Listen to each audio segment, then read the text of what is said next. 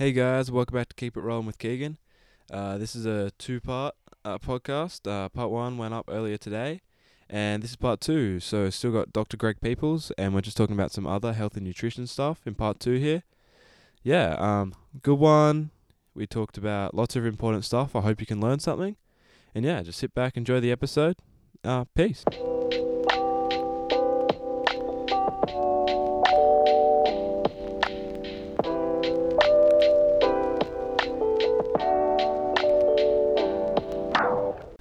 Now moving away more so from nutrition, I want to ask you about kind of in sport, is a psychological kind of edge or is it more of a physical edge that's more important in an athlete? In terms of performance? Yeah, for performance is going in mentally prepared and like everything switched on mentally. Is that more important or would it be more important to make sure that you're fully physically prepared and have your body in the peak condition? Yeah, and this is an interesting, we talk about siloed performance indicators, but we now know in the last 20 years that the athlete's optimal performance has to be an integration between the physical performance, the cognitive performance, the mental preparation. There's been some nice studies that show if you put two athletes up against each other, you can't separate them in terms of their VO2 max or how strong they are. So reality is a lot of the on-day performance can be explained by preparation in terms of the psychological preparation or the ability to handle, for example, stress well. Athletes talk about being in the flow, and a colleague of mine, Christian Swan, he's been working on what is actual flow in athletes, and the idea of just simply how someone sets their goal can actually change the way that they perceive their performance. So, when we talk about goal setting, we talk about fixed goals. I need to achieve this, or open goals. I want to do the best I can.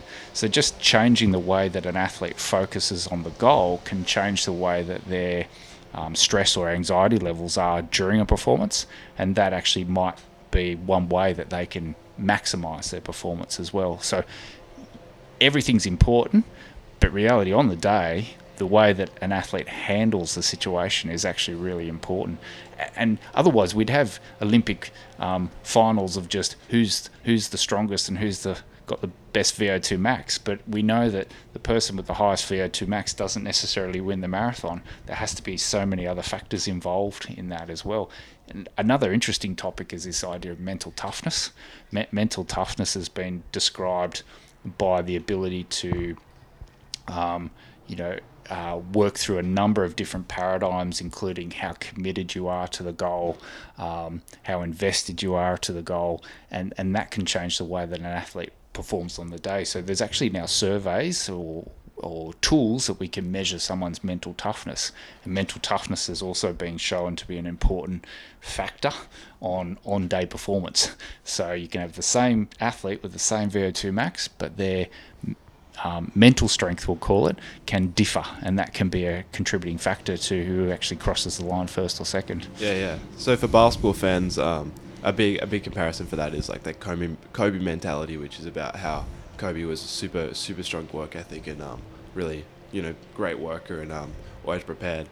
I think that another big thing that comes into that is if you know that you're physically prepared and you've done everything you possibly can to be ready for it, I think it's a lot easier to be maybe mentally prepared because you're knowing if it doesn't work, then there's nothing else you can do because your body is at the right level to do the right thing. Yeah, that's right. And again, it gets back to that goal setting as well. Short-term goals, long-term goals. So, athletes have to be able to manage that there's going to be some ups and downs. Sometimes there's going to be disappointment, but the long-term goal then doesn't disappear. The short-term goal mightn't have been achieved, but the long-term goal can override that and they can continue on, because otherwise we'd see athletes just quitting all the time, wouldn't we? Because there's always going to be a game that they lose or something that they don't come first in. So I think a really interesting area of research is goal setting in athletes, and that sort of obviously is underpinned by disciplines such as sports psychology. Yeah, around sports psychology as well.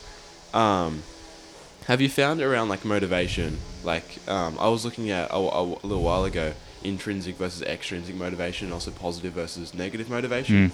So what would you say would be kind of the the best way to get like be motivated to do the right things for yourself and for your sport? Yeah, I think both are important, and the sports psychology industry recognise that you can't just simply separate them, but it's probably a healthy balance between the two. So, an extrinsic motivation being that, there's obviously a gold medal to be won, there is a number one position to be had, a title to be had. They're important, but the intrinsic goals are things that are going to sustain someone continuing to work towards those extrinsic. So an intrinsic goal being that, independent of what other people think of them, what other people judge them by, that those goals will be personal goals, that they're just simply trying to basically optimize their own performance independent of anything else on offer. And what we know is that athletes are quite focused and driven to the point that they have to also be considering obsession. An athlete that's too obsessed on these goals potentially might run risks of things like overtraining, for example.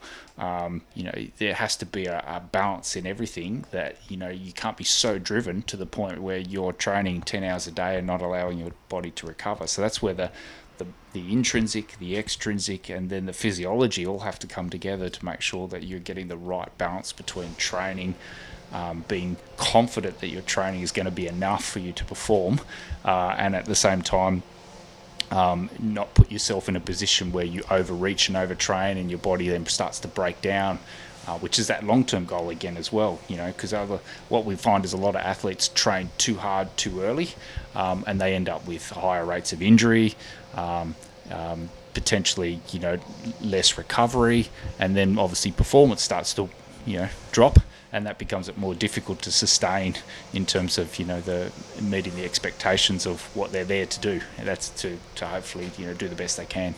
Yeah. So it's about finding that right balance of training and then rest, and then just making sure that you yourself are prepared for what's happening. That's right. Yeah. Mentioning on overtraining, I want to ask you, so for someone like me who probably plays more sport than my physio would like me to, and is just trying to do everything, how can I kind of make sure that I'm not doing too much in overtraining, and should I really be worrying about, am I overtraining, am I doing too much? With playing multiple sports on almost every day of the week. So how could I manage that properly, and should I really be worrying about, am I overtraining? So if you look at the outcomes for overtraining outcomes can be extreme fatigue. Extreme fatigue, obviously, then very hard to alleviate, and and if you're asking yourself to perform to your highest level, you can't perform under extreme fatigue. The other issue with overtraining is injuries, isn't it? So if you have a look at the chronic load that you put into the body, and there's going to be days where you train more intensely than others, it's really looking at sort of the balance between what am I doing in the next month or year, and what are the performances. So which parts of the year am I going to have higher workloads, which parts of the year are going to have lower workloads, and making sure that when those off seasons are occurring, that you're making the most about allowing the body to repair and recover in the off season. In terms of acute things you can do, if you consider injuries to start with, it's a really hot topic. Can you predict injuries? Can you say that in a week's time or a month's time, your current training load is going to increase your risk of injuries? It's an area that a lot of people are doing work on at the moment. Even as I mentioned before, we do work with the military, and some of the things that we've looked at in the military is is a soldier likely to sustain a musculoskeletal injury while they're on a training program? Surprisingly, there's been some really interesting outcomes on some simple things, like yourself, where you've trained and you get a little bit sore, and you might call it a niggle. You get a bit of a niggle, a bit of a soreness in the muscle. The idea that potentially can predict an injury is actually really important. So being aware of what parts of the body are sore, is it the joint, is it the muscle, and starting to react quicker to those niggles, because the niggles aren't really injuries. They're just things that are a bit sore, causing you to sort of think about that part of the body a bit more. It's actually surprising how predictive those niggles potentially are, that they, if left untreated, could go on to a full-blown injury that you again then need physiotherapy for. That as well. definitely works for me, because so I went to see the physio because I actually had something going on with my knee, which had kind of resolved itself by the time I went to see him. But I decided I'd still go to see him because I had a couple of niggles, and he ended up saying, if you come probably a week later, could have been quite bad because, I had a sore connection point between my calf and my Achilles, and then also sore around like the bone around my Achilles. Yep. And he said, if you'd waited a week or two more, you would have had Yeah, Achilles tendonitis yeah. by the time you come to see me. So obviously, making sure I'm aware of those niggles and going to see someone and making sure that they're good. And that's something that medical teams and coaches can work with athletes to make them more aware of, because that's actually a really simple thing, isn't it? Often, we think sports science is really complicated, but reality is, what we need to do like I'm a scientist, what we need to do is translate these things into actual practical applications that coaches and athletes can easily do. So if it's simply just writing down in the diary during the course of the week or the month, which parts of the body are sore, whether that soreness resolves quickly or whether it stays around for a week, that can give a really good insight of whether or not, further medical attention's needed sooner rather than later, and not leaving it too late. Yeah. Are there some kind of psychological things that people will notice if they're kind of edging towards overtraining?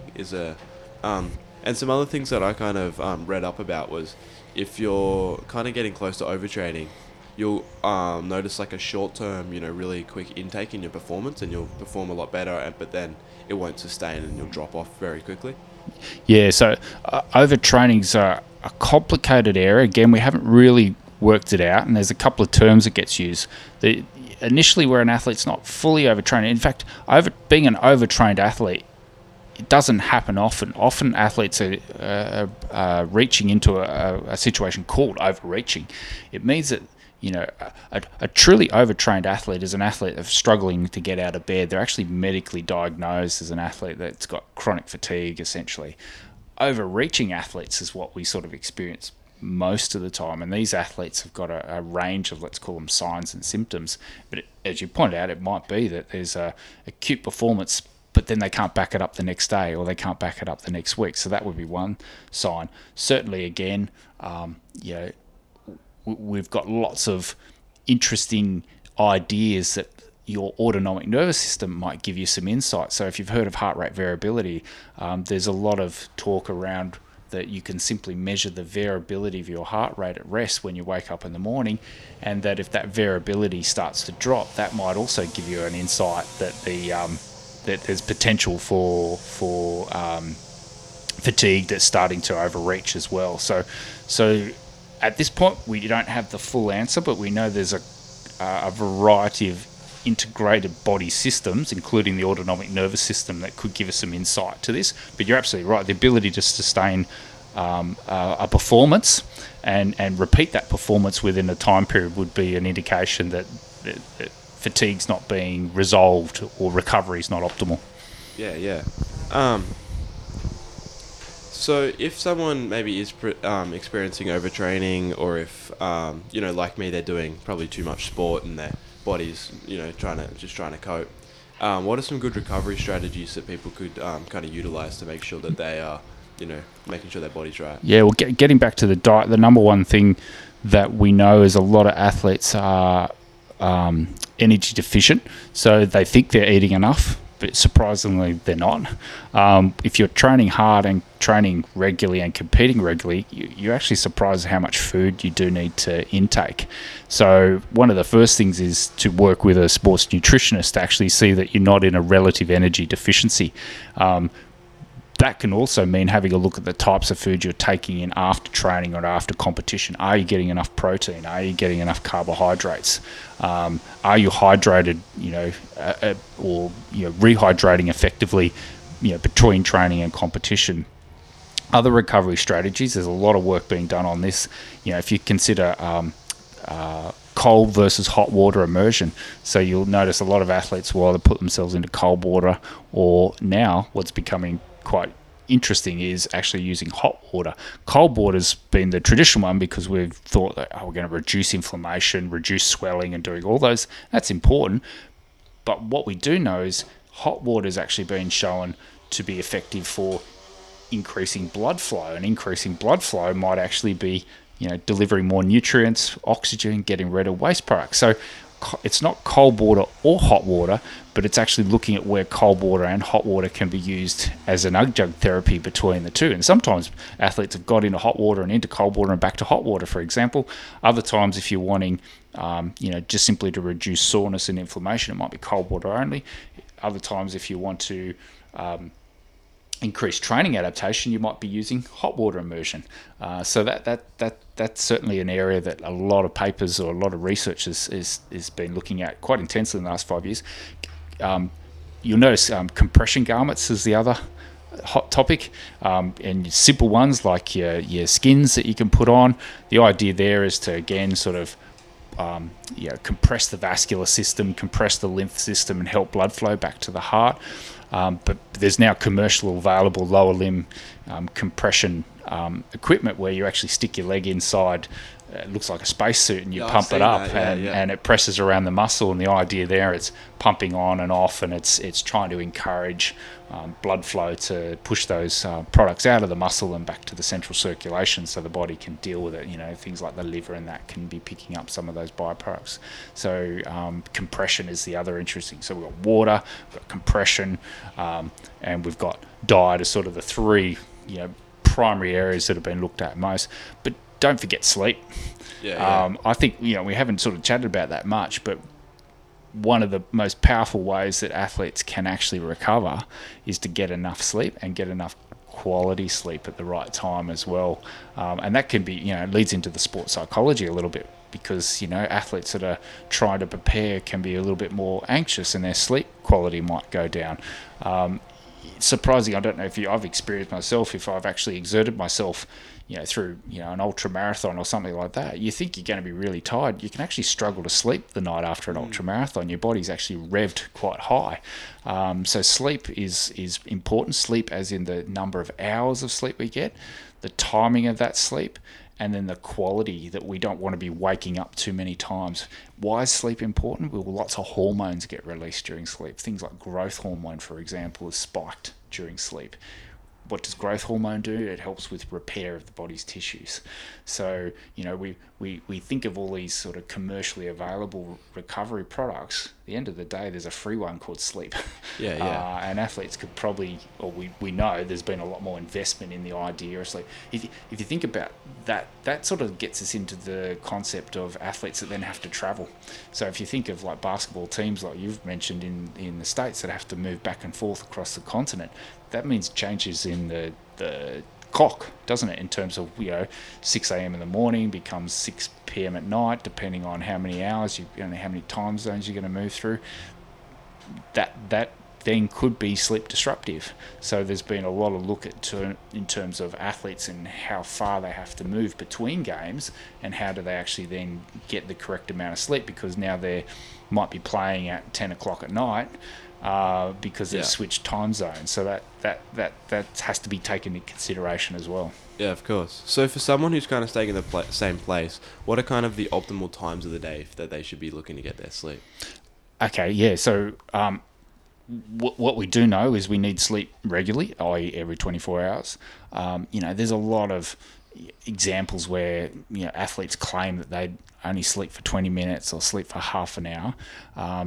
But what we do know that sleep has to go through a variety of cycles, like REM sleep, and we know that there's surveys of athletes looking at how much sleep they do get. 6 hours seems to be the average reported time that athletes will say that they'll sleep in a sort of a bulk period of time. Reality is it's probably something more like the 7 to 7.5 has been shown to be fairly optimal.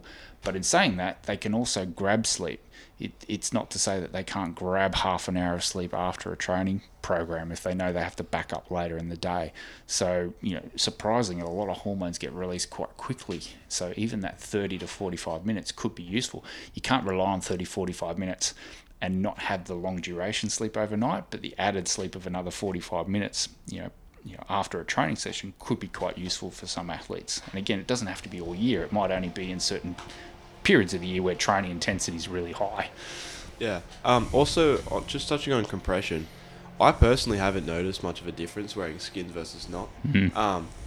Is there much of research showing does it really work and stuff? Because like yeah, I've used skins myself. I've used different brands of skins. Well, obviously not skins if they're a different brand, but um, sometimes I notice a slight difference, but I haven't noticed a a great deal of difference myself. Yeah, what's the theory of the skins? It's an external compression. It's around the lower limbs. The lower limbs, blood and lymph have to move against gravity to get back to the central parts of your body. So the skins, the idea is it's compressing up particularly the veins and helping blood to flow back.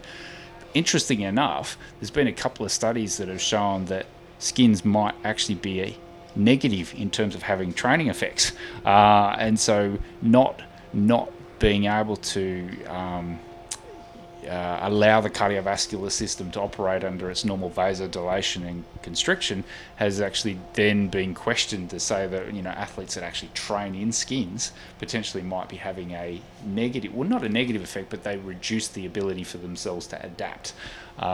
Performance wise, I'm not convinced that they improve performance unless you take examples where, for example, swimming with skins. Well, that's actually a friction issue, isn't it? So swimmers like Ian Thorpe wearing the full bodysuit moving through the water, that actually then changed the way that he was actually, the friction of that water moving across his body was changed, and that was you could call it a mechanical process rather than a physiological process.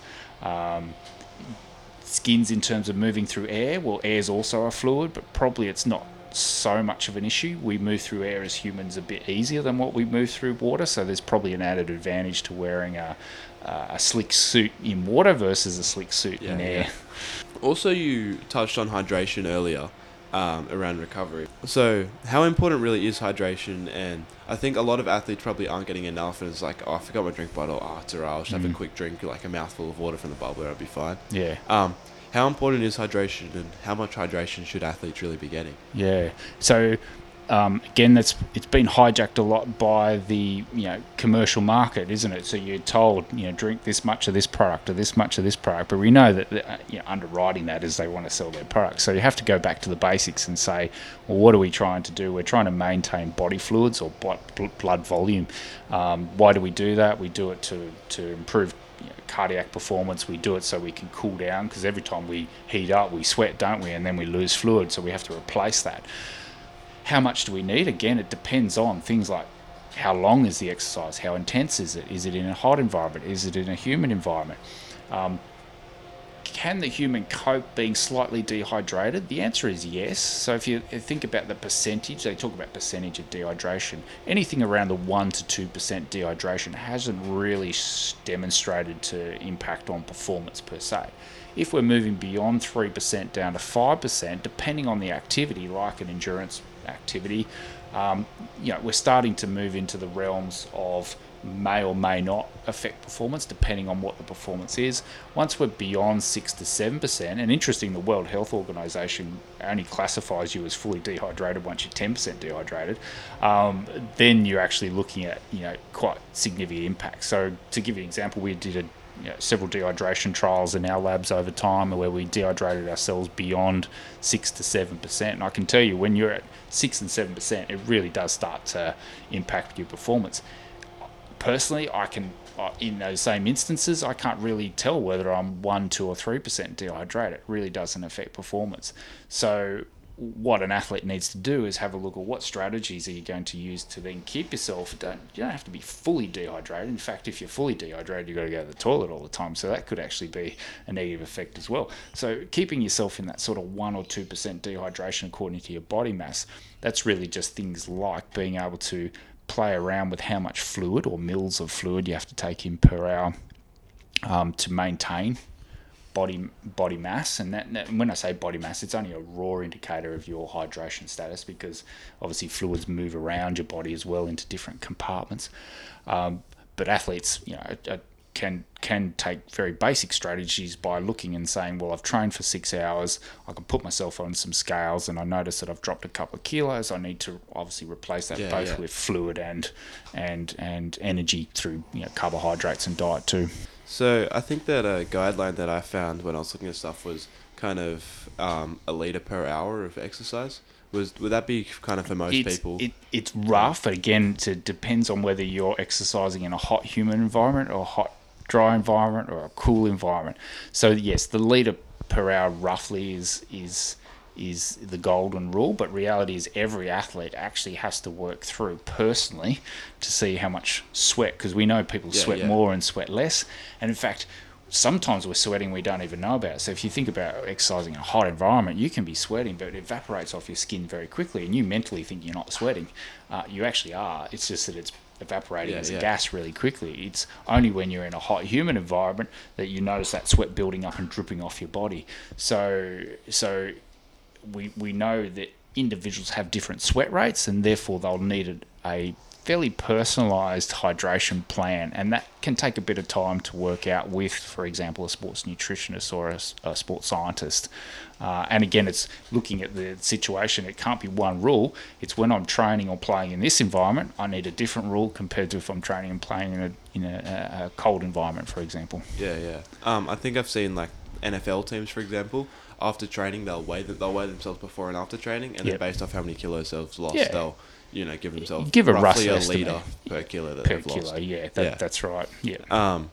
So the last thing I want to ask you about before I let you go is hydrolytes in like hydration stuff. How important is it to get the salts back that way? Can you get them later, and do they really work and help to improve? Yeah, so electrolytes are important, so sodium and potassium, because they help our body to maintain simple processes like your heart beating, for example. So the body wants to, we call it regulate, and part of it is regulating of your ions like sodium, potassium have to be within a certain range.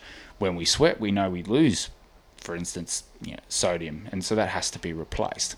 Again, depending on the sweat rate and whether you're a heavy sweater or not, then sodium levels should be replaced.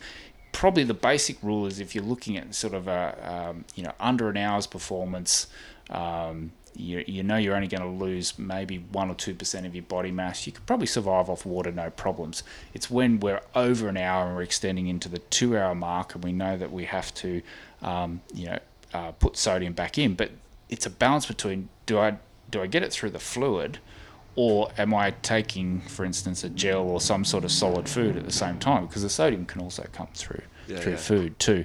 One of the biggest challenges I think an athlete will face with simply taking in all of their energy and all of their electrolytes through fluid is they can end up with gastrointestinal discomfort, because they're basically just filling their GI tract with lots of fluid. And a lot of athletes complain of being having a lot of discomfort in their stomach and their intestines during events. So it's a balance in recognizing you can't survive off fluid alone, you can't survive off gels alone, and you can't survive off food. So it's a mixture between those three things. Again, it's a matter of, yes, there are some guidelines, but each athlete will have to work through to work out what's best for them in terms of their needs and how their body works as well. Yeah. For your regular, healthy person, gym goer, what would you say are just like the few key things that they really need to focus on just to make sure that they're right, and they're doing things right to make sure that their body's good for, going to the gym a couple times a week and maybe going for a run, and especially obviously if they haven't done something like that in a while, making sure that they're right to do that. Yeah, so the general principle of keeping healthy, well, we know if we go down to the basic guidelines that we all need physical activity every day, and reality is I sort of use a principle that we should all be active for around about 60 minutes minimum. That gets us over the physical activity guidelines of 150 minutes per week. In terms of diet, again, it's that variety of food. If you're just getting back into exercise, I think the number one rule is to not expect that it's all going to be solved within 4 weeks. Exercise is something that the body has to be able to adapt to. It can do that, but it can take a period of time. So the expectations are really important, that if you're aiming to be able to run 10K or a marathon, you don't go out and run 10K of a marathon as soon as you start retraining. The body will adapt, but it'll take a period of time. When we train, we adapt and we become a little bit stronger. So I think the number one rule for me is exercise consistently, exercise within an intensity that doesn't cause, like what we've been talking about, excessive injuries, excessive fatigue, and build up slowly. And you'll be surprised at how much that everybody can actually sustain either, an improvement But it's just a matter of being patient. Yeah. Yeah. So that's all I've got for you today. Thank you very much. That's all right. That was good chat, Keegan. Dr. Greg Peoples. Excellent. I'm sure we'll catch up on a few more topics in the future. Yeah. I'm sure I'll get you back on to answer some questions some people have. Excellent. Thanks, Keegan. Catch thanks up for coming soon. on. Yeah. All right, guys. How was that? I hope you learned as much as I did. I learned a lot. Yeah, great podcast, I think. And thank you very much to Dr. Greg Peoples for coming on so that we could do that with him. And we could all learn a lot about health and nutrition and just lots of different stuff. New podcast coming out on Thursday, and then we should stick to that consistent schedule. Tell a friend about the podcast, get them involved too. Should be really cool. Yeah. Have a great day. Peace.